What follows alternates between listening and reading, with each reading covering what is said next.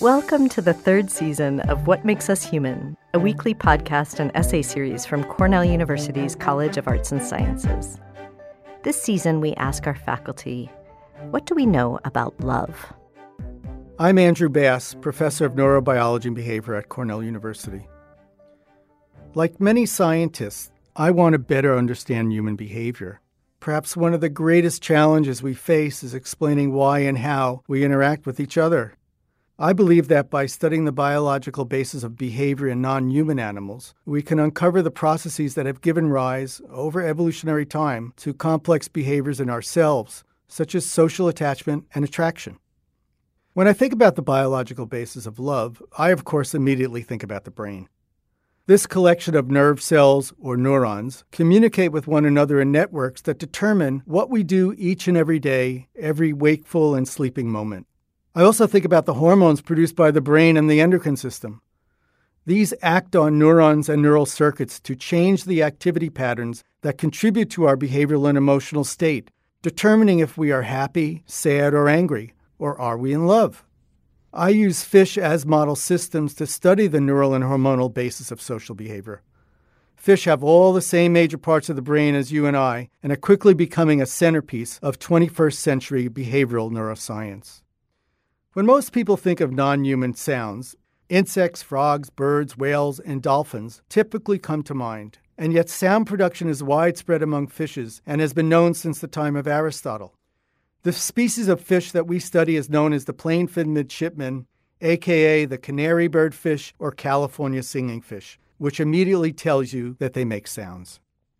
Making and hearing sound play central roles in midshipmen's social and reproductive behaviors. They make several kinds of calls with wonderfully descriptive names, such as grunts, growls, and hums. Grunts and growls sound just like the names imply and are used during aggressive encounters. Hums are especially interesting, as males will hum repetitively throughout the night in the late spring and summer. We can call the hums love songs because they serve as potent stimuli to attract females to spawn in a male's nest.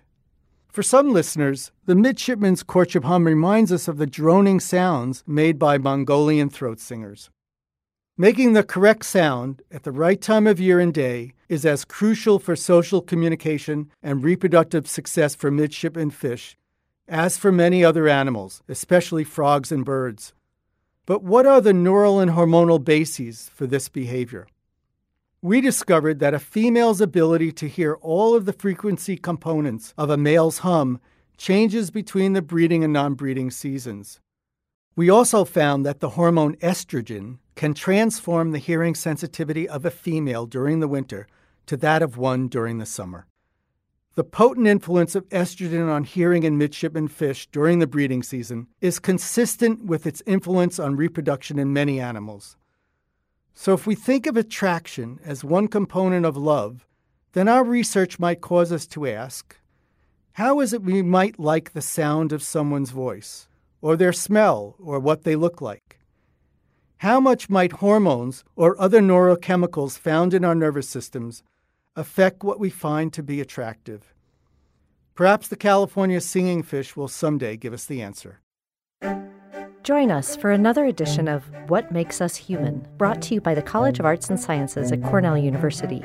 For more essays and podcasts, visit us online at as.cornell.edu/humanities.